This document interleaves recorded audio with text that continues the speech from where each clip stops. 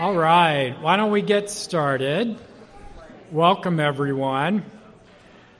So the copier ran out of paper while I was making notes, so there's some back there now, and then Laura's going to bring the rest in when they finish.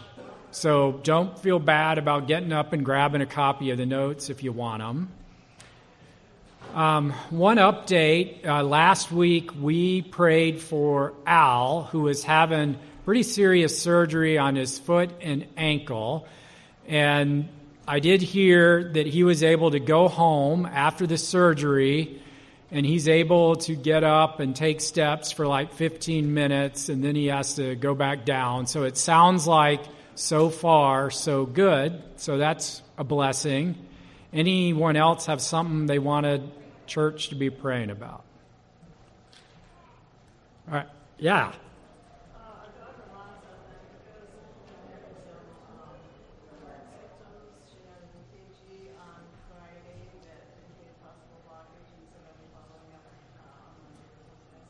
Okay. And what's her name?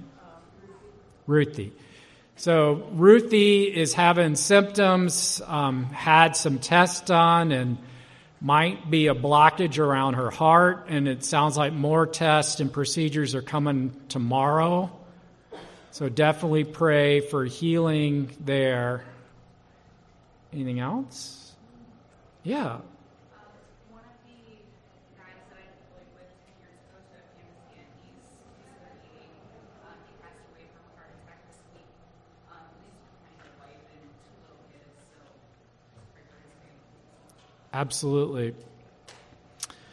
So if you couldn't hear that, one of the people she deployed with in the past passed away of a heart attack at 38, leaves behind a young family, tough situation. Anything else? All right. So it looks like Laura's back with the notes if anyone needs them.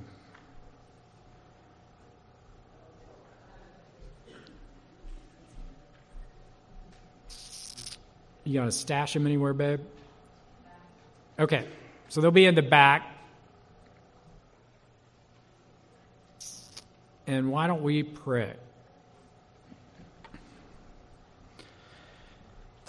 Heavenly Father, we need your grace, your mercy, your kindness so much as we hear about both blessings and burdens. We are so thankful that you are all powerful and that you are not limited by space or time, that your power and ability to help is not limited as well. We thank you for the good news of Al's surgery and ask that you would give him strength as he goes through the path now of rehabbing and hopefully ending up with better function. We mourn and grieve for the family that lost someone so suddenly and so young to a heart attack, and we ask for your mercy and love to be evident to that family in the midst of their struggles. We pray that you would bring people alongside them to assist them. We pray for Ruthie, who is facing uncertainty about her heart, and we ask that you would help her to turn to you for strength and healing and guidance. We ask in your mercy that these tests would show exactly what's going on with her heart, and there'd be something that you can provide healing and care for. We thank you so much for the body of Christ that encourages and supports us during these moments. We ask that you would help us to be active parts of that and to share each other's burdens. And we do pray that you would lift up people to help Dan with the church plant, and be specifically now the need is for people who are willing to pray. And so we ask that you would raise up prayer warriors so that that would be in step with your desires.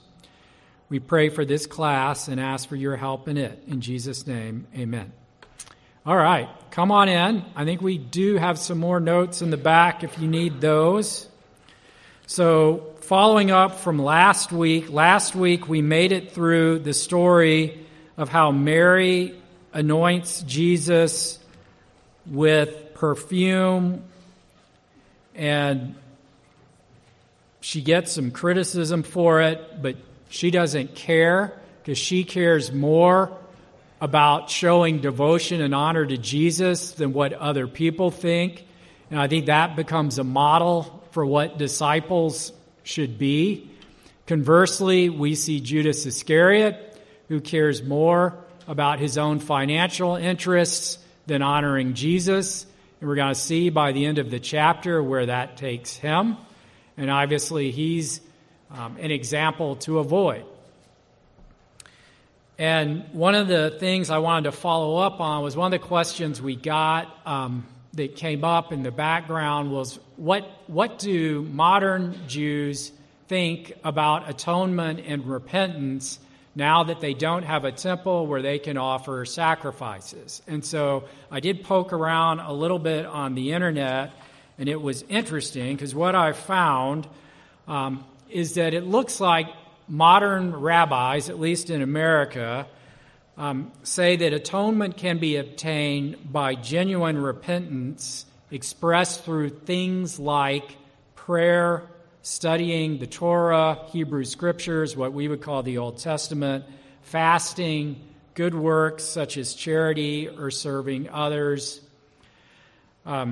They rely on verses like 1 Kings, which is when Solomon's dedicating the temple, Hosea, which talks about how you desire certain spiritual fruit more than sacrifice, Jonah, where the Ninevites repent and God accepts their repentance. And the interesting thing about that is those are the same things I, as an evangelical Christian, would point to when I'm making the argument that the animal sacrifices were never intended to be salvific. They were supposed to be an expression of genuine repentance, and that even the Old Testament teaches that it's the heart attitude that's actually salvific. And it's actually Messianic Jews, Christian Jews, that come back and say, you can't forget about the verses that talk about the importance of blood sacrifice. We just believe that it's Jesus that actually provides that blood sacrifice. But that doesn't mean that a blood sacrifice was not required. We think Scripture teaches that's one of the reasons why Jesus needs to die, to provide redemption for those who accept his offer in the gospel. And so there seems to be this kind of back and forth. The other thing that I think you pick up is that the rabbis do view the current state of affairs as an accommodation, and that they do believe it would be best if the temple could be rebuilt and animal sacrifices could resume. That's, I'd say, one difference between a Christian view and modern Judaism, is that I don't think we would feel that urgency because we focus on Jesus. All right. Questions, comments, concerns about that? All right, so let's push forward then with Palm Sunday. So picking up in John 12. So we started into this last week. So the day after that dinner, we're told the next day, the great crowd that had come for the feast heard that Jesus was on his way to Jerusalem. They took palm branches, which are, remember, a symbol of national pride at this point, went out to meet him, shouting, Hosanna, which means God save us. Blessed is he who comes in the name of the Lord. Blessed is the King of Israel.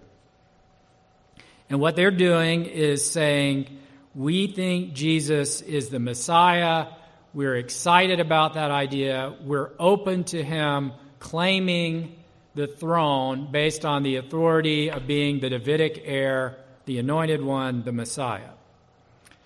Then Jesus found a young donkey. We get more details about how all that works in the other Gospels, and sat upon it, as it is written, Do not be afraid, O daughter of Zion. See, your king is coming, seated on a donkey's colt." So for the first time in public, Jesus does not dodge when people say, "Hey, you're the Messiah." By getting on this donkey and riding into Jerusalem in conscious fulfillment of Zechariah's prophecy, he is non-verbally acknowledging that he's the Messiah, which is a big step forward in terms of what's going on in the plot of his ministry. Let's flip back and look at Zechariah. You don't have to go far. It's one of the very last books of the Old Testament. So Zechariah 9 is what's being alluded to.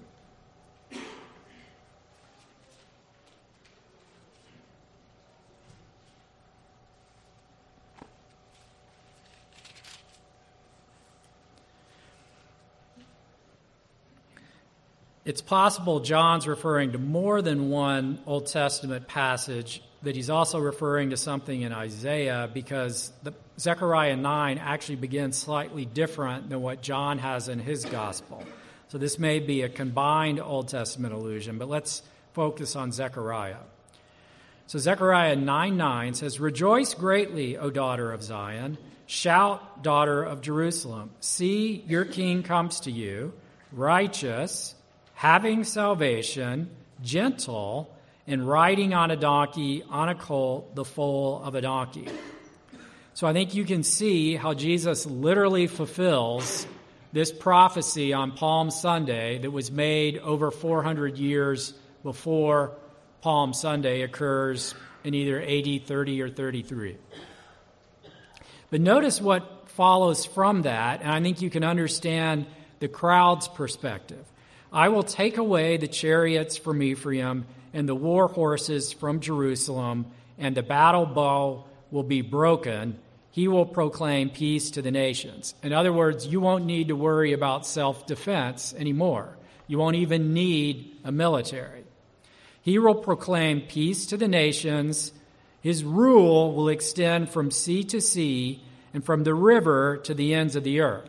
So if you're an Israelite, the reason there's peace is that everyone has to submit to the Messiah. "As for you, because of the blood of my covenant with you, I will free your prisoners from the waterless pit. Return to your fortress, O prisoners of hope. Even now I announce that I will restore twice as much to you.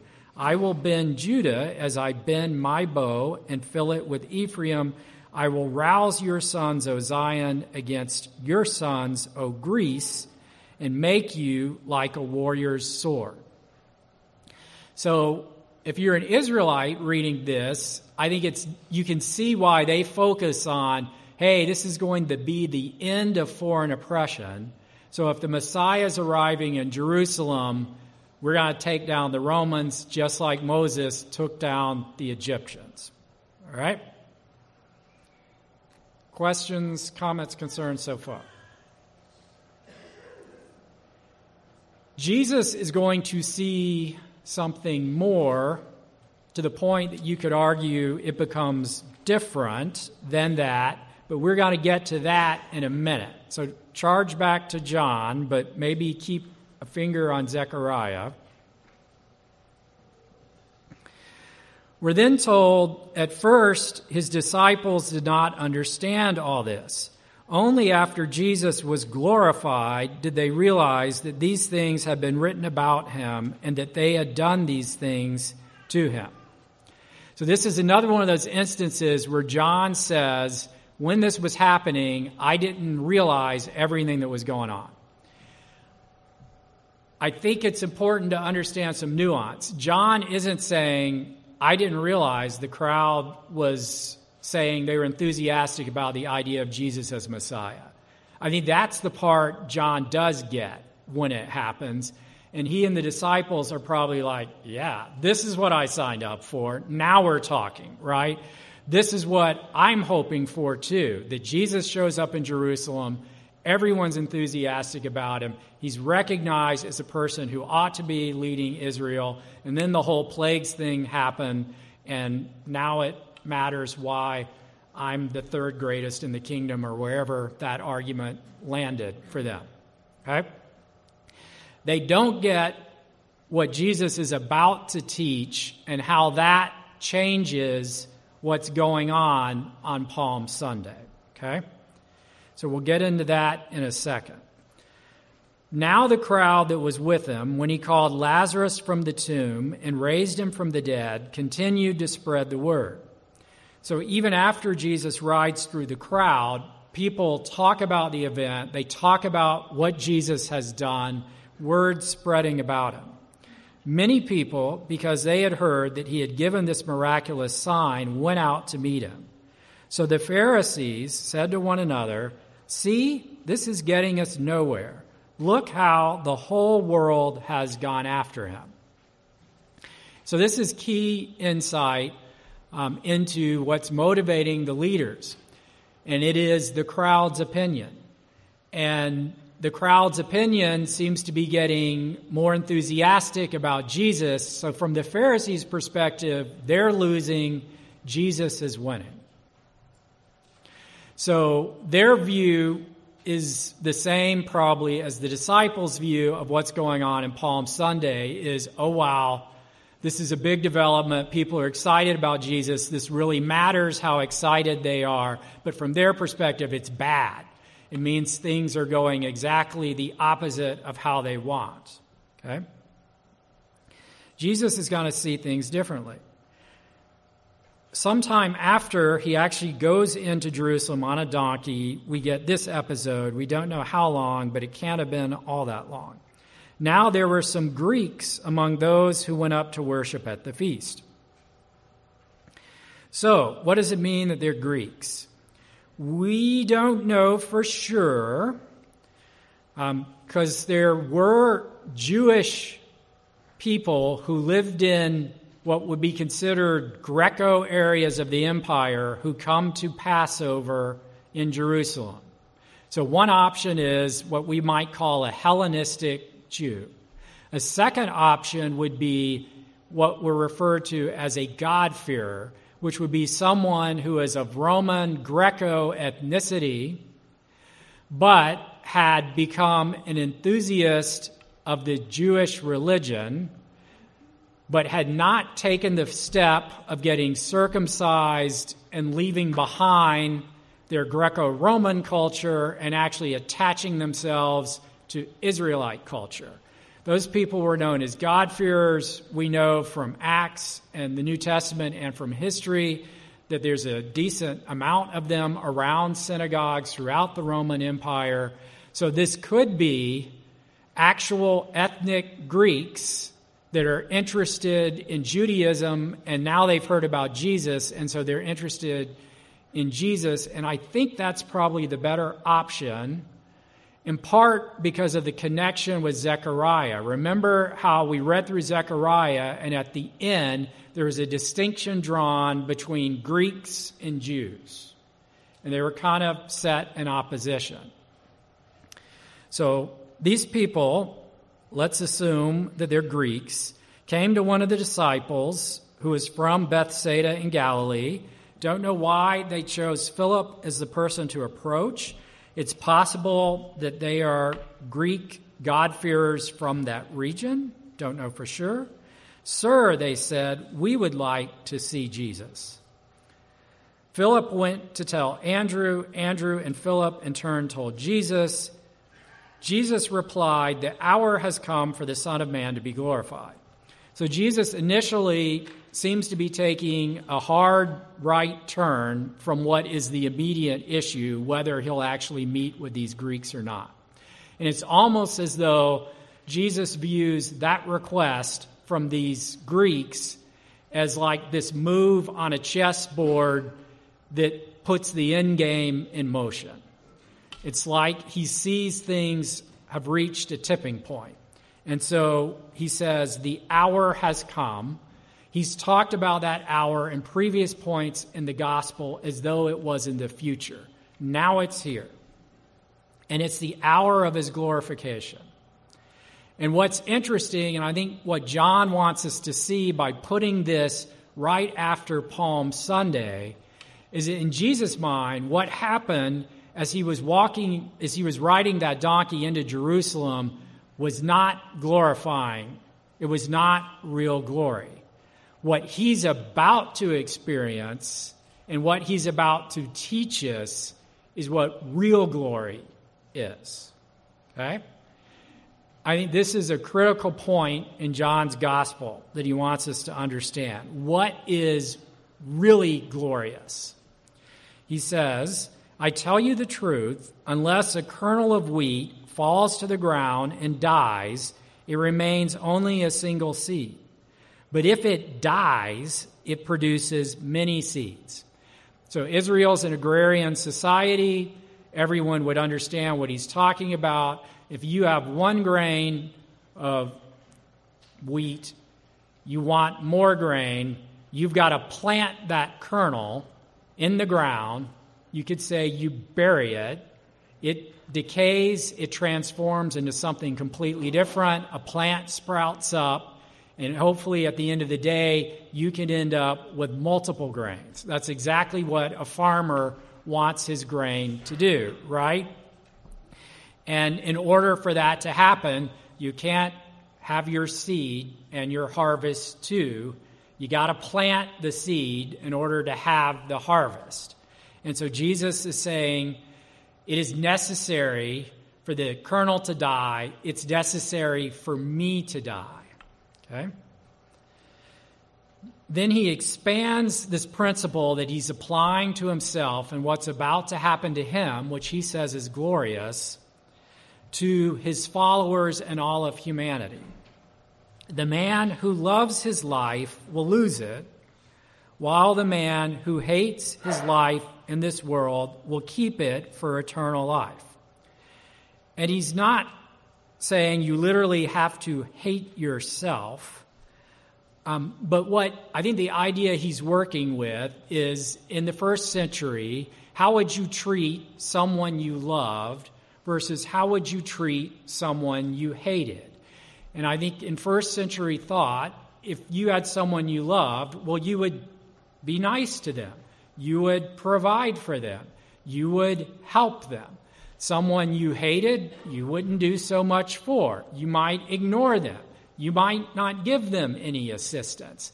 And so what he's saying is you need to treat worldly success and your standing in this world like the red-headed stepbrother that you don't care about. Okay? You need to focus instead on pleasing God, which is in tension with what the world wants. And ironically, if you focus on pleasing God, and he's going to say, and that means following me, you will find eternal life. If you focus on pleasing the world, you're going to die and end up in a dead end. And if the reason you're focusing on pleasing the world is because you think that is the path to the most fulfilling life, you're dead wrong. You're actually doing the opposite of what is in your best long-term interest, right? And, when you go over this verse, you've got to quote Jim Elliot because he summed it up so well.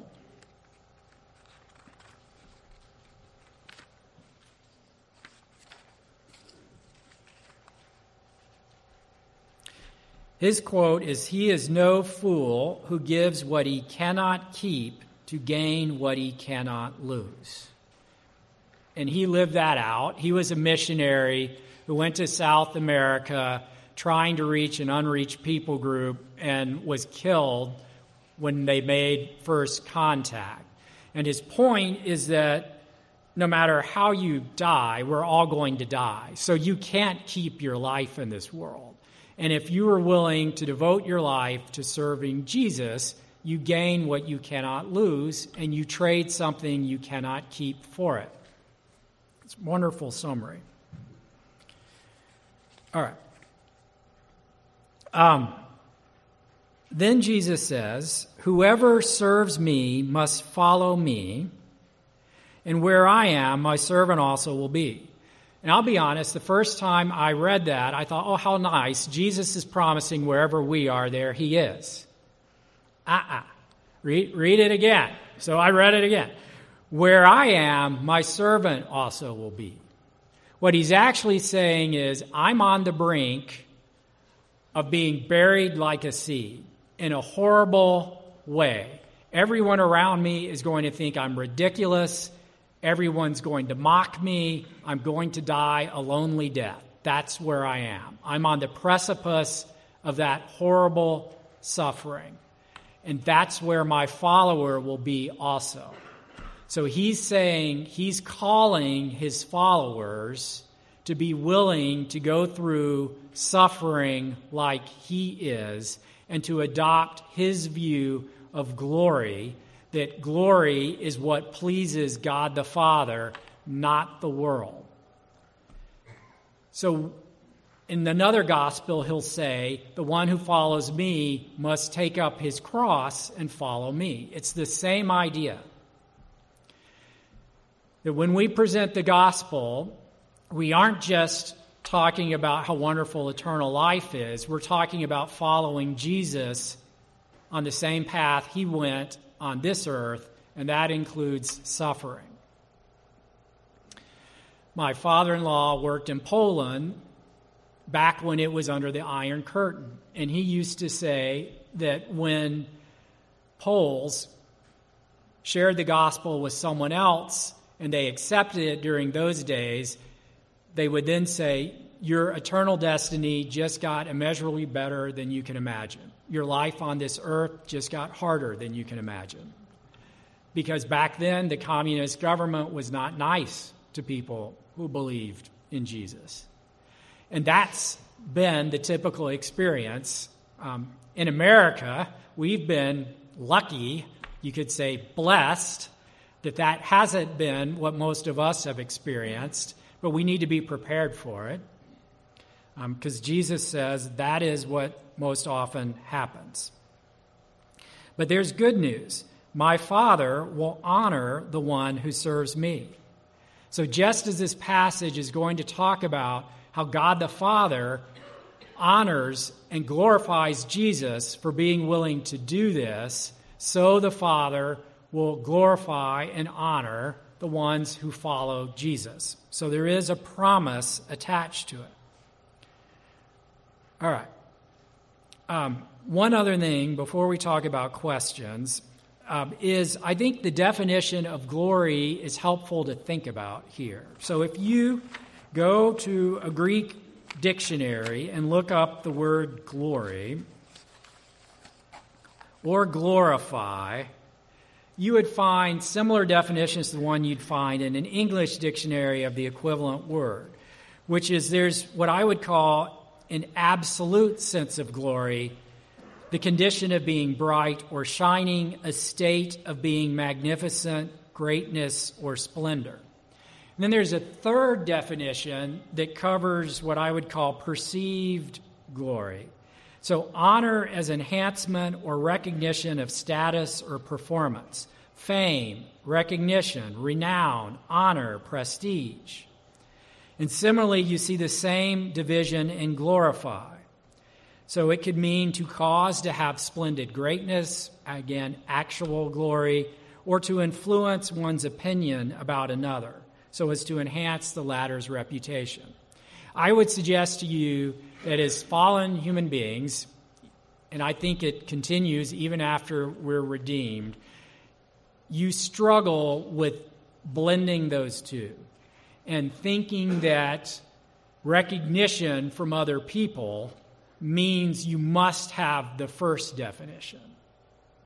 And so when we see, and I think the disciples went through this, Jesus riding in to Jerusalem with the crowd yelling and shouting his praise, we think that's glory.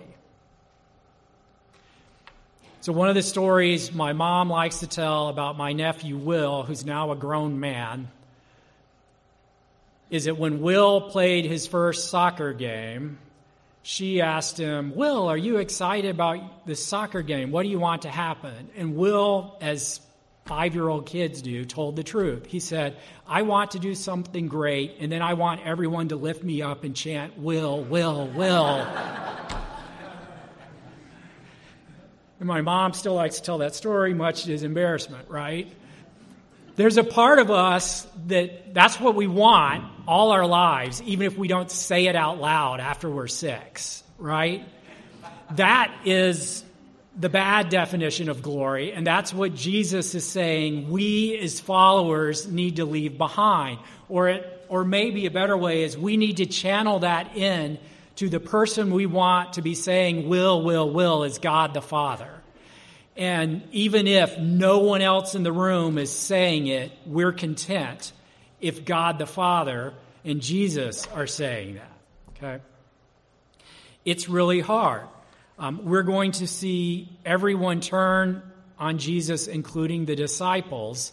But the disciples figure it all out later, which is why we have this book that we're studying today.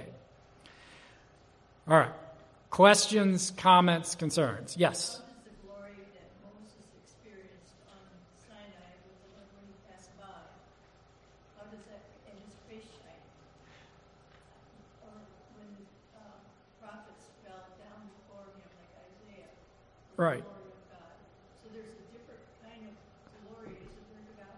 So, yeah, one of the things the Old Testament talks a lot about is it says one of the ways God's glory manifests itself is this radiance, right, that people can actually see, and it's overwhelming. And what's important, though, I think to connect here is what makes God glorious in that sense.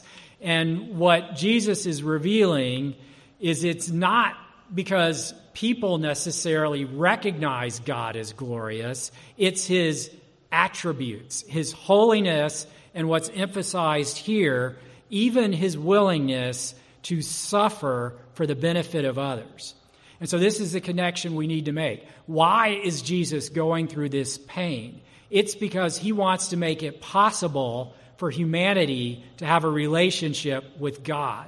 He is doing this utterly for our benefit, even though no one appreciates it. That kind of love is what makes God have that radiance. As humans, we kind of get it twisted. You are impressive because everyone realizes you're impressive. Jesus is saying, no, it's being actually good and loving towards others. And I think if you can grasp that, to me, it makes God seem less self-centered when you talk about, well, God's glorious and he wants us to recognize that he's glorious. But he does say, my goodness will pass by you too. That's me and that. So he is showing something of himself. Right. Of his character. And the way that perfect goodness manifests has an actual radiance as it's presented in the Old Testament. I agree. Did you have a comment?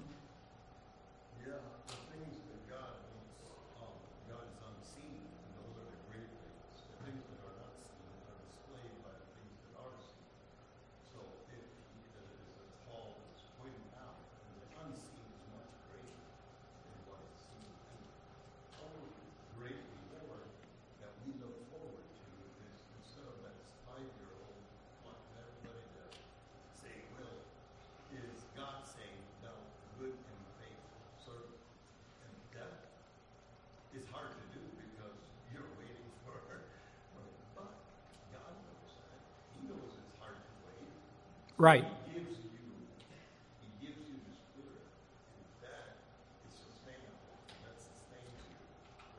With not knowing Him. Knowing Him means you'll react correctly. And each and every situation, the more you know Him, the better you begin to react to the difficulties in life without panicking and despair. Right. And to pick up on just one of the aspects of what you were sharing, I think as John goes on, Jesus is eventually going to share that the Holy Spirit's coming. And I think one of the purposes of that is so that even when the world is mocking and ridiculing us, one of the purposes of the Holy Spirit's ministry to us is to assure us that we have that relationship, that we are headed in the right direction. And the comfort role of the Holy Spirit becomes very important when you're encountering those difficult situations. When I think of glory too, I agree with what you're saying, but doesn't it show that radiance and stuff, doesn't that show this total otherness from us? So that creator relationship, that he's so different from us that we have to worship him because of what he's done for us. Or not, is that not part of his glory, that otherness? Well, I definitely, that's one of our takeaways from the glimpses of glory that we get, is that, yes, especially in the current state of the world, he's up here, we're down here, and when someone like Isaiah experiences the glimpse of the glory of God, his reaction is, woe to me, look at how awful I am in comparison, right? And we'll come back, because there's a little more I want to share on that theme, but further down. But I think that is a natural reaction, especially right now, is if you get a glimpse of that, oh my, I'm terrible, right? Okay. Now, interestingly, Jesus reveals that this is stressful even for him. He says, now my heart is troubled, and what shall I say? Father, save me from this hour? No, it was for this very reason I came to this hour. Father, glorify your name. Then a voice came from heaven, I have glorified it, and will glorify it again. The crowd that was there and heard it said it had thundered. Others said an angel had spoken to him. So let's pause there. So the first big reveal we get is that part of the experience of being both human and divine, Jesus says, and he's the best guide as to what that was like. None of us really know, other than what he tells us about it, is that he could experience stress, and that the prospect of what he's about to go through is intimidating and stressful even to him. And he chooses to push through that anyway. And there's all kinds of debate. If you dig into this, commentators are kind of all over the map on how comfortable they are with the idea of Jesus being stressed out. There's a camp that wants to say, not really. He's the God-man. This is a done deal from the beginning. So yeah, it says he's stressed out, but he's not really stressed. And they really try to minimize that stress. There are others that are more comfortable with it. And that's kind of been a debate that's swung back and forth through Christianity for centuries as to how far you're willing to take that. I'm firmly in the why is it a bad thing to think that Jesus was stressed and chose to do the right thing anyway. I don't see that as a problem. So I kind of side with the commentators that are comfortable saying he's stressed, he chooses to do the right thing anyway. That's a model for us. Okay? Then there's this weird thing about the voice. How does John... Yeah. Just to tag into that, I agree with you, but to play devil's advocate, wouldn't it be reasonable to say if you have perfect faith, then you don't worry about anything because you believe that God is in charge of everything?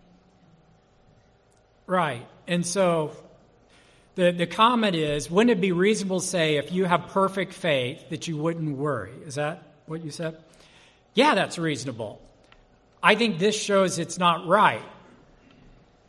And that's why there's been a debate, is that is a reasonable view to take, that if you had perfect faith, you wouldn't worry.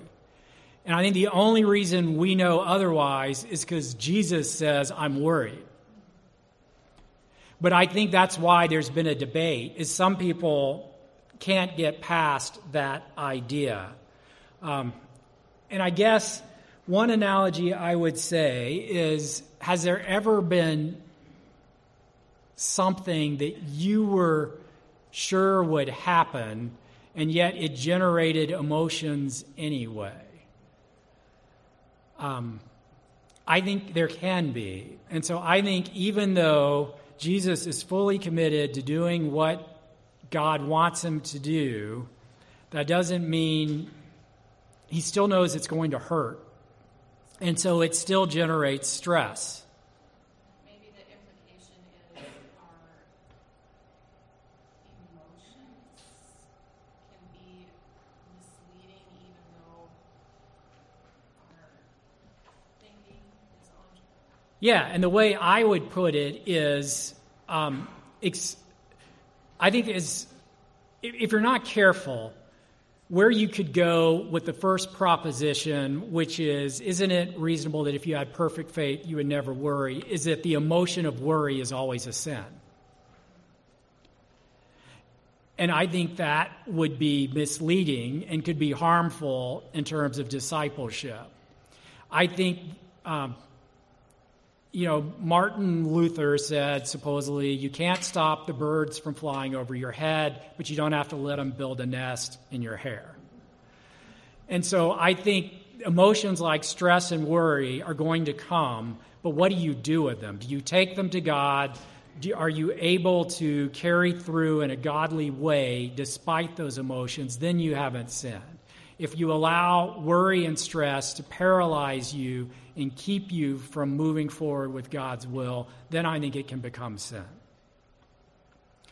But I think it would be wrong to say the emotion of worry is always sin. And that's where I think running with that proposition takes you. It's one of the reasons I disagree with it. Didn't he actually do that in Gethsemane, where he gave himself over to the Father, his will? And so, he was carrying the weight of all of us on his shoulders, and God forsook. It says that. I don't know how it happened, but God forsook. Right. There was a whole weight of things on him besides just the thing of the cross. I mean, it was the Father turning away from him, and all that he foresaw that was coming. Right. And I can't remember whether John talks about it or whether it's the other Gospels, but, they talk about Jesus praying in Gethsemane and actually sweating blood, and the doctors have come along and said that indicates he's under so much stress, his capillaries are breaking down. And so, to me, that doesn't sound like someone that because he has a divine nature is unable to experience stress. I think he did, and it's because of the weight that you just described that he's carrying for us. Isn't that the great apostle Paul, who, if you read Corinthians, has so much stress, and he said even the churches that I have to worry about, so it's absolutely necessary, I think, that we experience the trauma of this world in order to know how to handle it. God made it so that we will experience in our human emotions. Yeah, I agree. So it sounds like, Well, and when we talk about Jesus suffering, who's to say it's only bodily suffering in terms of pain? It's emotional anguish is part of the suffering and affected by it. I agree. And so I think if you took that proposition and ran with it, you'd take away the emotional anguish that I think is clearly portrayed in Scripture. And it's one of the things that makes us identify with him and sympathetic. I mean, the fact that God is willing to do this, to provide a means for us to have a relationship with him, is pretty incredible. And to me, it's one of the attractive aspects of the gospel. Anything else? Yeah. I'm going to add to all of that and just say I think it's a requirement that happen because otherwise you couldn't call him truly human, right? Right. And so, and that's a nice modern summary of what Athanasius argues when they're developing the creeds, is that, the reason God went the incarnation route is that you need a human to represent and be the Savior for other humans. You need a divine being to be able to satisfy the wrath of a divine God.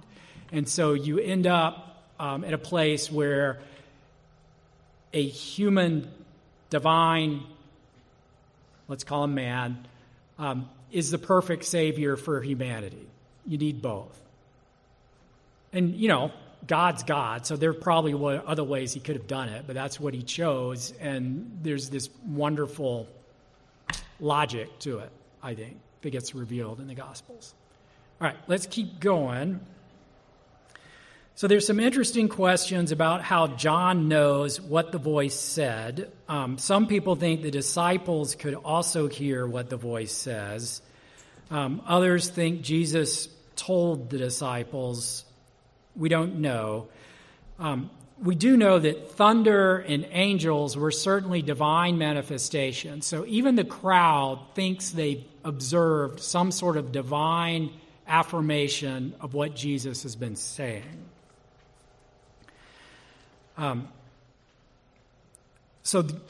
What we know from Jesus' statement is that God the Father is affirming that Jesus has been on track throughout his ministry. He's still on track.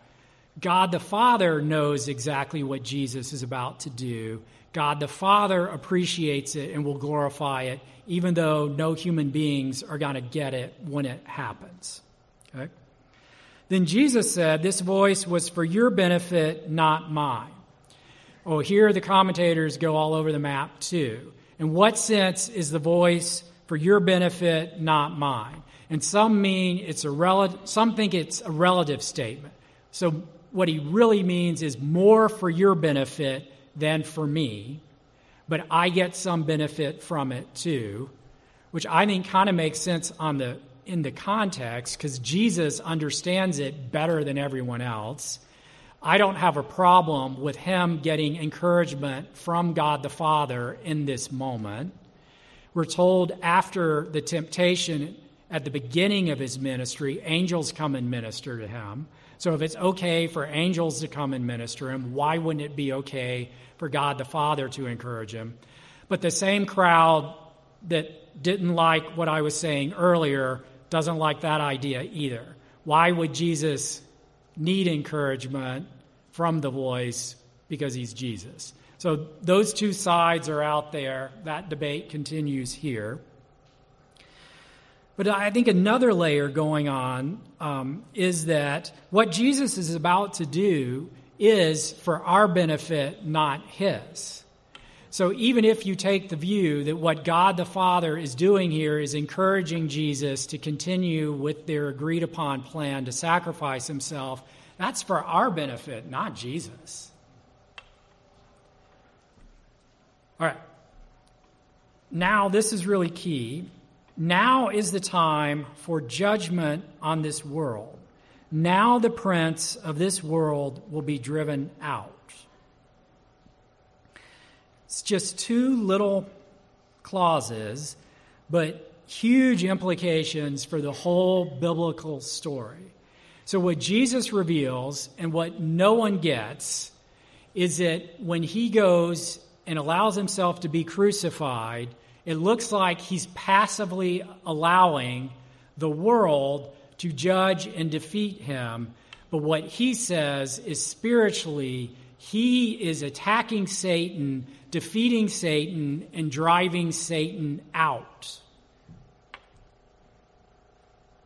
So what looks like scorn, ridicule, and defeat to all of us is actually victory, winning, driving Satan out. Okay? There's this wonderful irony. Jesus is about to get tried.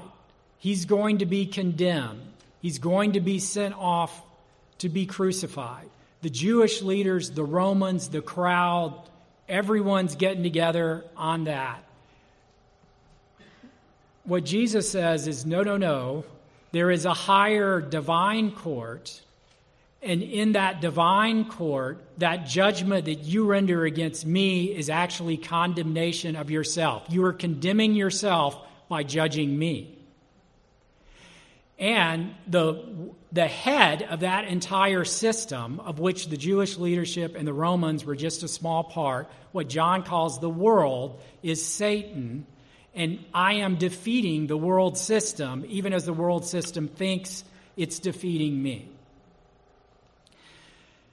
So, go back to Zechariah.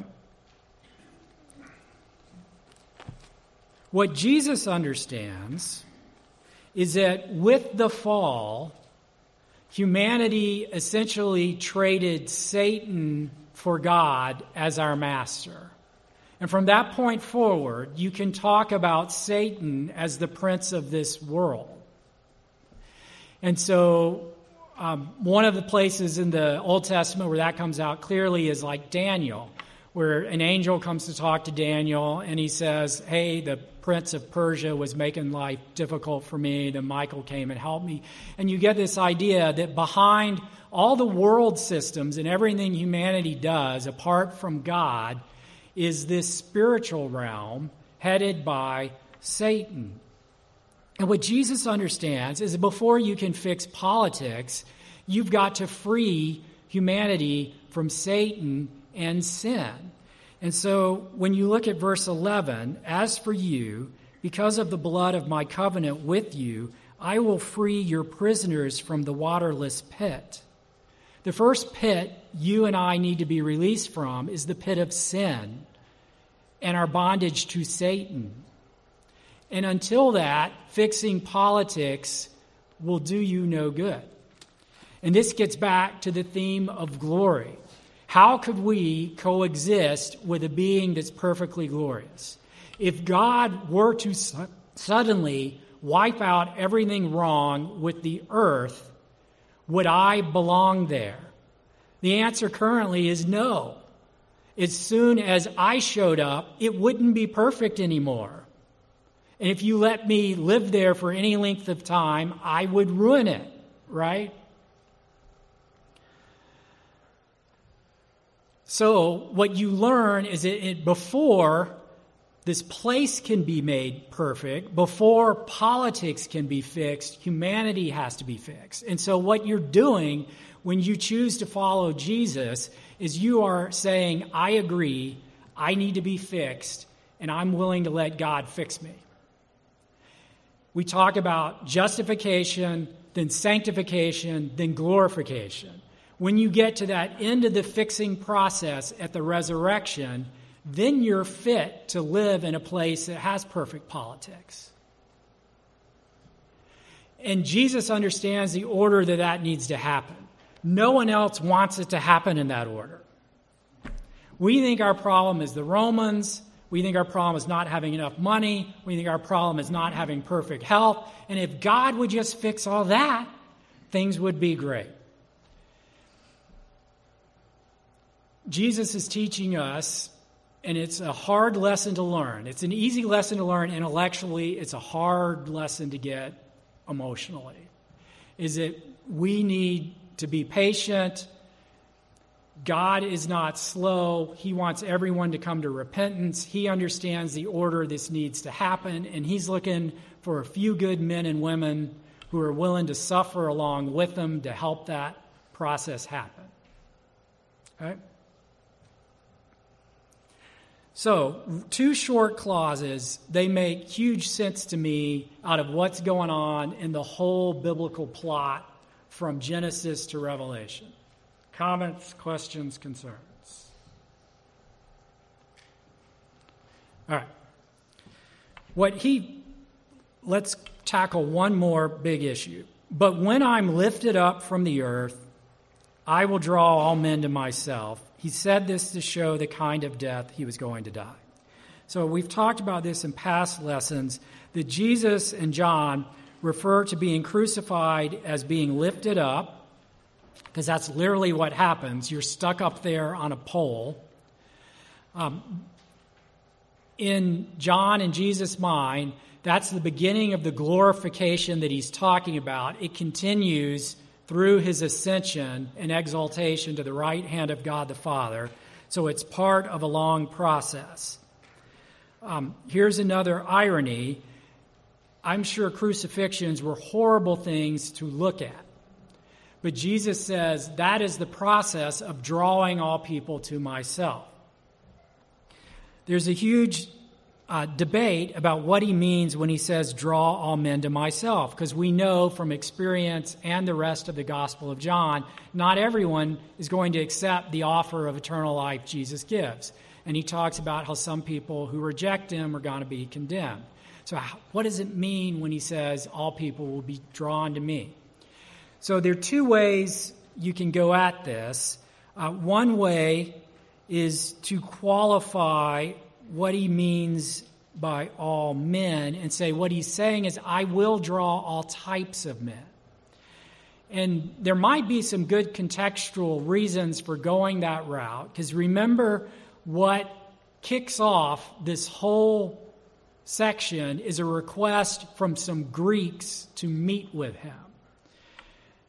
And that's part of the Zechariah prophecy too. And so what may be going on here is that Jesus is responding to that inquiry from the Greeks by saying, I am doing this for all types of human beings, not just Jews, but every type of human out there. And so I will draw all types of people to myself.